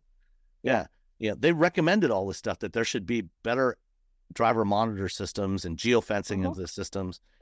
And NHTSA did nothing then. And if they had done something back then in 2016, 2017, if they had just done what NTSB recommended, at that point, there were probably only about 40 or 50,000 vehicles on the road with autopilot. If they had mandated for Tesla and other manufacturers to use an infrared driver monitor camera and capacitive sensors, they could have had that on before they started production of Model 3, which is when Tesla's sales volumes really took off. And this wouldn't have been an issue. It would have fixed a lot of the problems they've had over the last 6 years. So NHTSA could have acted faster. Tesla could have just done it. Yeah, well, we know they don't like to spend money if they don't absolutely have to. Nobody does. Yeah. No. But other manufacturers are, even though they aren't legally required to do it, they've done it anyway. And the difference, I think, between the way that Tesla treats something like that and the way that Ford and GM are treating something like that, or Mercedes, is 100 years of history. Mm-hmm. You've gone through ignition switch recalls. You've gone through side saddle fire recalls. You've gone through gas tanks, side saddle gas tanks. You've gone through other, tons of recalls, and you've gone through, Ford's gone through the Firestone tire debacle. There's any number of these that they've gone through. Toyota's gone through unintended, and it's all acceleration accusations because the carpet wasn't quite right. Audi went through that. And Tesla hasn't done any of that. So they haven't had that big $1 billion, oh no, I really have to fix this sort of scenario. And even this, with Tesla doing an over-the-air update, it's not going to pop in their financials, I don't think. Yeah. It's not going to be a big deal. Yeah, because they don't have to change any hardware. They don't have to bring cars into the dealers, their service centers or anything. So they're still not, even though this is 2 million vehicles, they're still not having that moment that really rocks them as a company and that really hits them. And I don't know when or where it'll be. By law of averages, it seems like it should happen at some point. Part of it has to do with how many vehicles are on the road. And 2 million apparently is the number that NHTSA decided to pay attention to. That's how many were sold in the U.S., since they launched autopilot. Right. And if you look at the earlier numbers in 16 and 17, there weren't very many vehicles on the road, and NHTSA is about numbers too. Mm-hmm. If it's not a huge impact, that's part of their math. How many vehicles could this impact? If it's going to impact 15 vehicles, maybe we don't care. I mean, that plays into some of when you look at the reports as you have, that plays into it as well. So I think that is one of the differences between the way that Tesla operates and the way that the traditional guys do. The traditional guys understand that that not taking safety seriously is gonna hit the bottom line, and they're gonna have a massive problem down the road. And they do. I mean, nobody wants a vehicle to be unsafe, but it changes the thing. The lawyers are there for a reason. And you only start really bringing them in after you figured out that you need them. And Tesla hasn't figured out they need them. Yeah. Yet. And the result is Super Cruise and Blue Cruise are really good. And Blue Cruise still disengages too quickly, but Super Cruise is just amazing. And I still have complaints about Ford using a torque sensor instead of capacitor sensors in Blue Cruise, but they do at least have the driver monitor system, which works really well. All right. One more Tesla story. This one popped up in Motor Trend this week. It's about a German driver, Hans-Jörg von Gemmingen-Hornberg, who drives a 2014 Tesla Model S. Before that, he had a first-generation Roadster. He claims he put 400,000 miles on the Roadster, which is impressive for that vehicle. But he has had 1 million miles on his 2014 Model S, which is pretty amazing. However, reading the actual story and getting into the details of it, I've seen other vehicles where drivers have put 1 million miles. I know a few years ago Toyota was doing an event at their tech center here, and they had a Tundra that they had bought back from a customer. That the customer had gone 1 million miles with it. Nissan had a Frontier with 1 million miles on it, and those were, they still had the original engine, the original transmission, and so on. This one is more like a Tesla Theseus. You know the story of the ship of Theseus, right? Where, if you take a ship and over time you've replaced every plank multiple times, it is still the original ship. Well, this one, this Model S, let's see, the rear drive motor has been replaced 13 times for an average of 84,000 miles per motor. The battery pack has only been replaced 3 times, so you got 300,000 miles per pack with the battery, which is actually that's actually very impressive. Yeah, that's good. Yeah. And assorted other parts that have been replaced over the years. It's hard to say that, there's, clearly, the platform, that the chassis, has been pretty robust. But that's, as long as you can avoid things like rust, which, the Model S is made of aluminum, so rust isn't going to be so much of a problem. That's not that hard to do. But 300,000 miles per battery is pretty impressive. Decent. And I think, that part of the story at least should assuage a lot of fears that people have about having to replace batteries in EVs. Because that is clearly a concern. Batteries are not inexpensive, and if you have to replace them, that's going to be a problem. But if you got to replace your drive motor every 80,000 miles, that's expensive. Yeah, that's not great. A few of them were replaced under warranty, but after that, he did have to spend his own money. And even under warranty, then you've got hassle, and it still doesn't seem right. It's you don't change your transmission every 80,000 miles. No, hopefully not. I don't know. Yeah, that's true. Hopefully not. In that without. So I agree that the 300,000 miles on the battery pack is strong. And it's a bit of an Theseus product, but still, it's an interesting proof point, an interesting conversation. I do. The longevity of EVs is still a question compared to ICE. But I think we were just talking about Crown Vics. Yeah, that's true. Been on the road for 30 years, and whatever, and you've got 400 of them that are 10, 13 years old and still going into service. It's still a little bit out. I think the electronics and stuff are probably not going to see the same kind of longevity that an engine. That's probably the bigger issue. Yeah, is going to be the electronics. I know, certainly some of the, some of the early vehicles with electronic systems, have had some challenges being able to be kept on the road. A more extreme case, the McLaren F1, from the mid 1990s, they only built 106 of those. But one of the things, with the engine management system on that, what they had special software that they developed to be able to check the engines and maintain them and everything. But it only runs on a particular model of compact laptop from the early 1990s. Right. And so technicians that work on these, they have to have a stockpile of these old compact laptops in order to be able to talk to the engine management system in the McLaren F1. Now, like I said, there's only 106 of those cars, and they're right. $1 million when they were new, and they sell for upwards of $10 million these days. But there have been previous stories about trying to keep even the Tesla Roadsters running and a lot of other vehicles. So as vehicles get more and more software defined, I think we're going to see more of that. I know. And when we talk about software defined vehicles, the focus has been on over the air updates and how you can constantly update. And I'm like, no, you do hit a wall. Mm-hmm. There's always a wall where that processor can't do what the next generation software is. I mean, I'm an iPad owner, and eventually there's a point where you just can't update it. The old hardware just won't support the new software. Won't support the new software, and it's not a decade. Mm-hmm. Oh yeah. So when I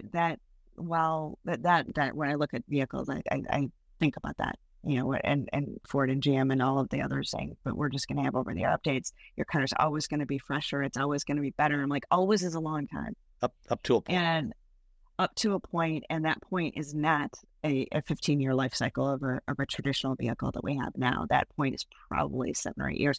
But the interesting thing though about it too is even if you can't update it and get another part of software in there, hopefully the performance doesn't degrade. And when you look at an iPad, if you update or an iPhone or whatever, if you get too far in the system, you'll get a software operating system that won't work. Hopefully that's not necessarily the case. So if you've got a Blazer EV that's, we're talking about this in 7 years, and you get to a point where that Blazer maybe can't take one of the new features, as long as the current set doesn't degrade. Yeah. You don't want to lose features. Okay. Yeah. You don't want to lose features, not on a vehicle.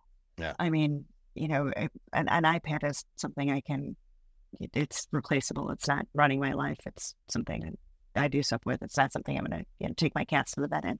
Yeah.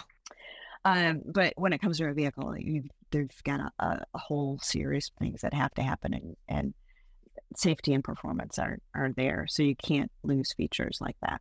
Yep. All right.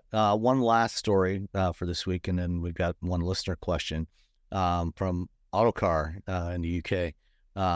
The VW has just shown a concept of the new ID.2, which is their smaller sort of Polo-sized EV that's coming out.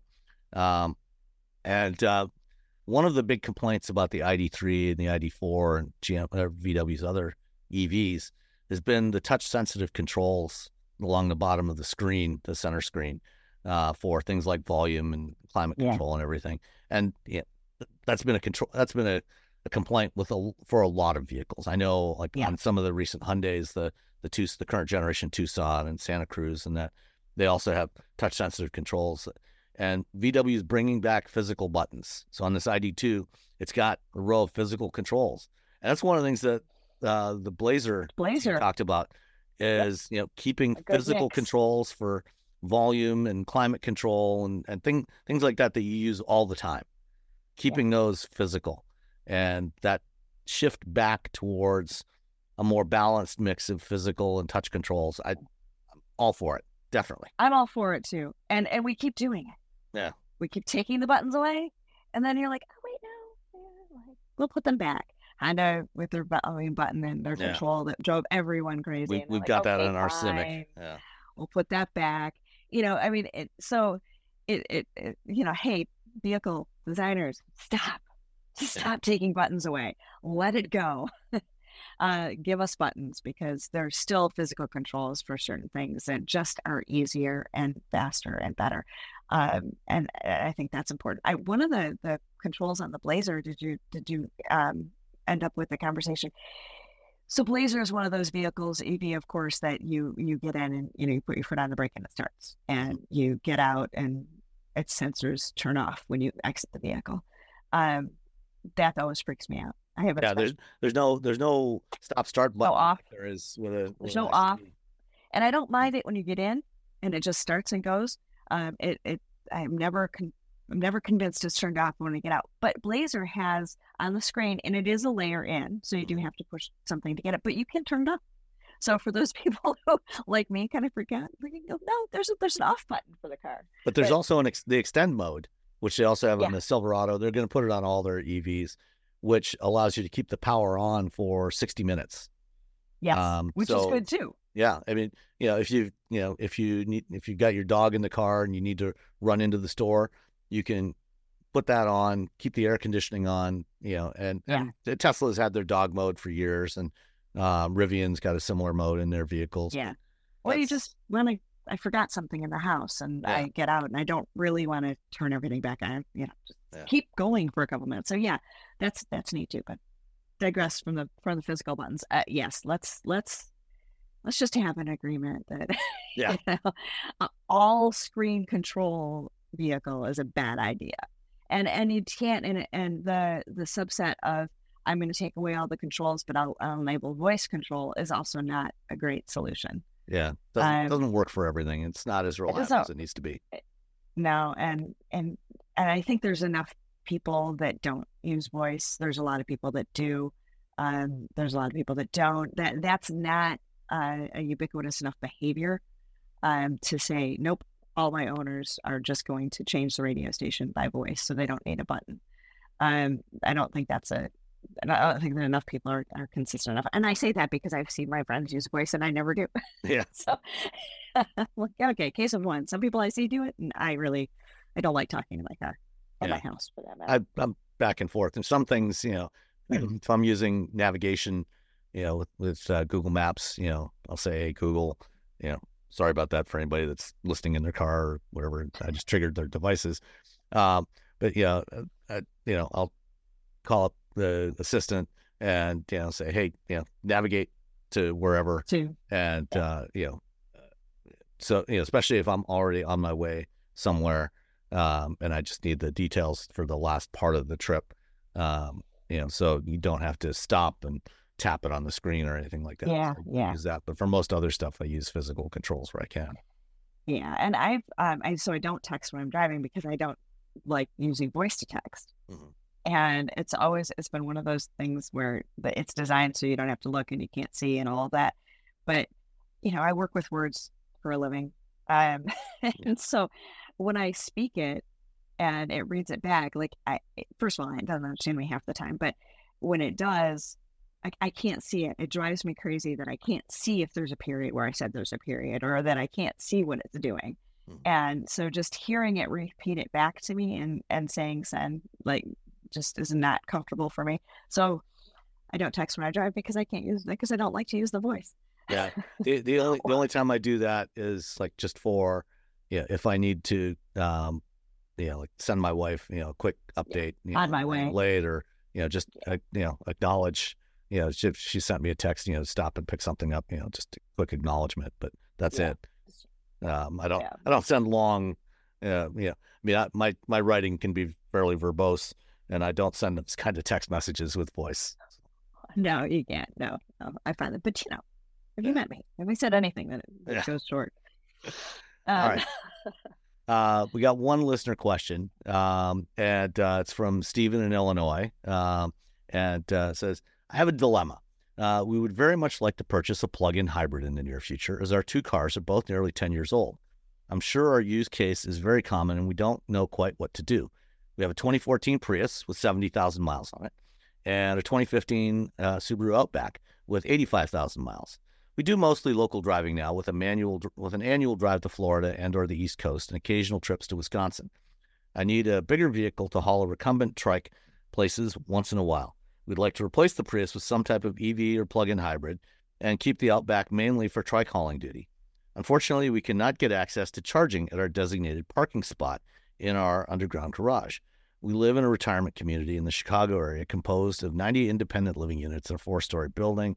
There are two level 2 chargers above ground outside our building, somewhat problematic in the winter.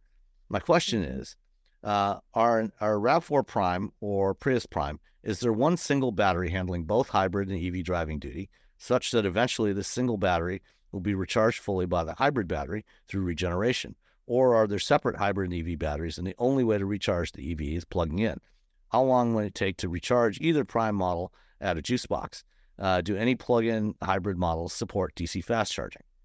So first off, a lot of questions. Only one Good battery. Questions. Yeah, Yes. they just use one battery for EV and hybrid functionality, and this is true for all plug-in hybrids.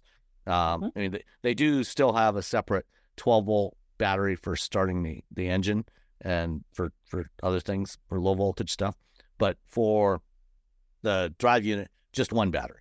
Let's see. So no separate batteries. How long would it take to recharge either Prime model at a juice box? I'm not sure what the power output of the juice box is. We assume it's like either 6 or 7 kilowatts, maybe 9 kilowatts, probably about 2 to 2.5 hours. Let's say 2 to 3 hours. If it's a low power charger, a 3 kilowatt charger, take more like about 4 or 5 hours, but it's probably a little bit faster than that. So let's say 2 to 3 hours typically. And then You can't. do any plug-in hybrids support DC fast charging? The only one that I know of is the Mitsubishi Outlander. Yeah. It has a CHAdeMO connector on it. And it actually only charges at 22 kilowatts even on CHAdeMO. And I'm not sure why they bothered putting that on there. But that is the only plug-in hybrid I know of that supports DC fast charging. All the rest are AC only. And you can. Most of them do have a mode, so you can charge the battery while you're driving. Yes. Toyota's, I feel like, takes longer to charge the battery when you put it in that mode. I think Volvos are pretty quick. There's something else I was in that was very quick when it did that. But you can do that, but then you're running ice.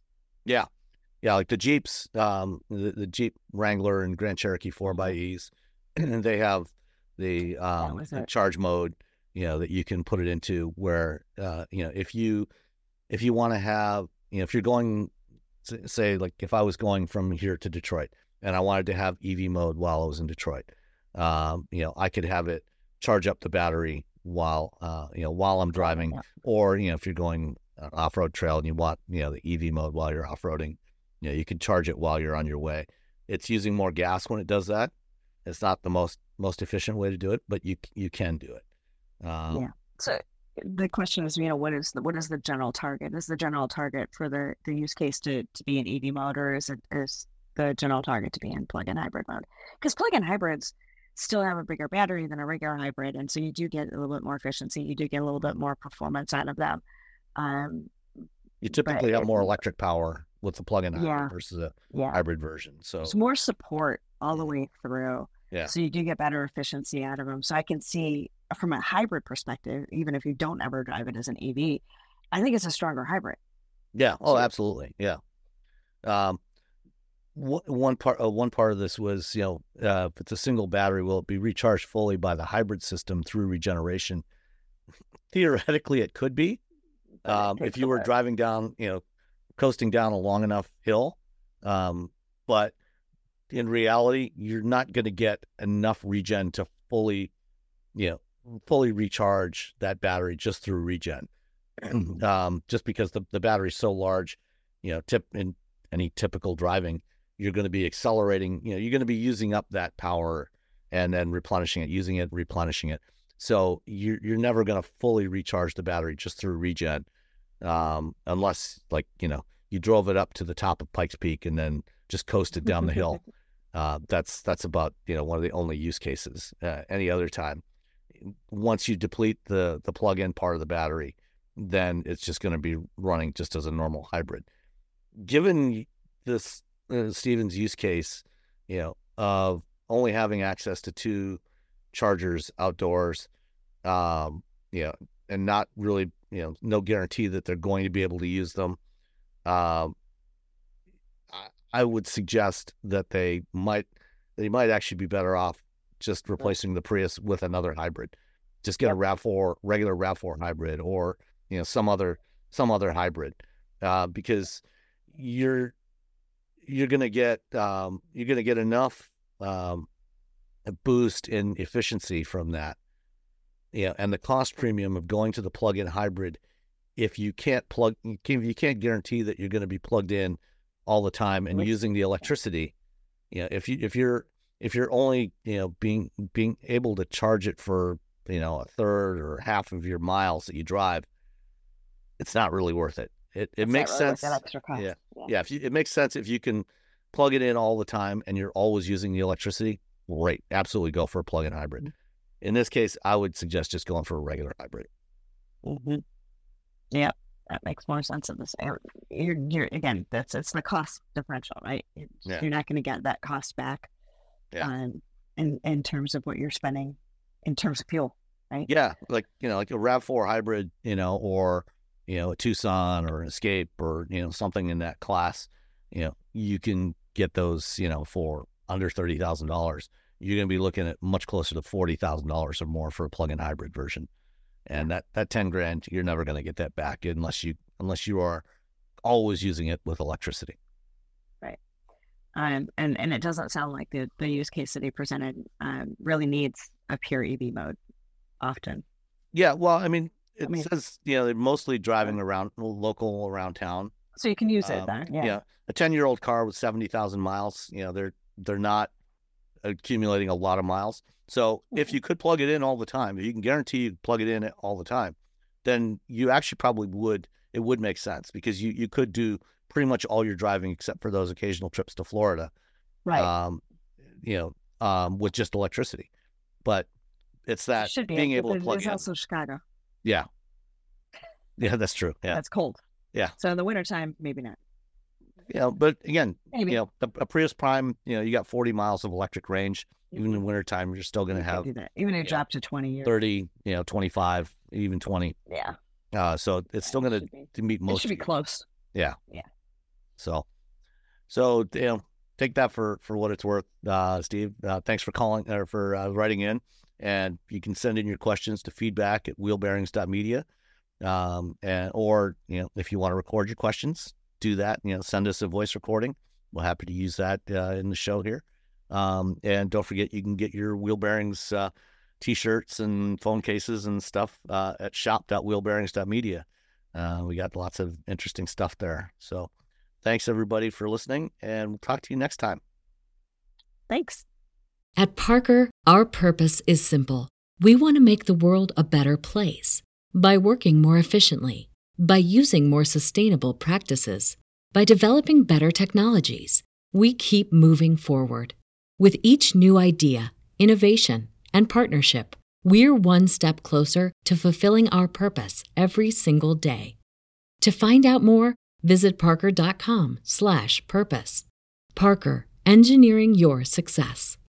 Say goodbye to your credit card rewards. Greedy corporate mega stores, led by Walmart and Target, are pushing for a law in Congress to take away your hard-earned cash back and travel points to line their pockets. The Durbin-Marshall credit card bill would enact harmful credit card routing mandates that would end credit card rewards as we know it. If you love your credit card rewards, tell your lawmakers, hands off my rewards. Tell them to oppose the Durbin-Marshall credit card bill.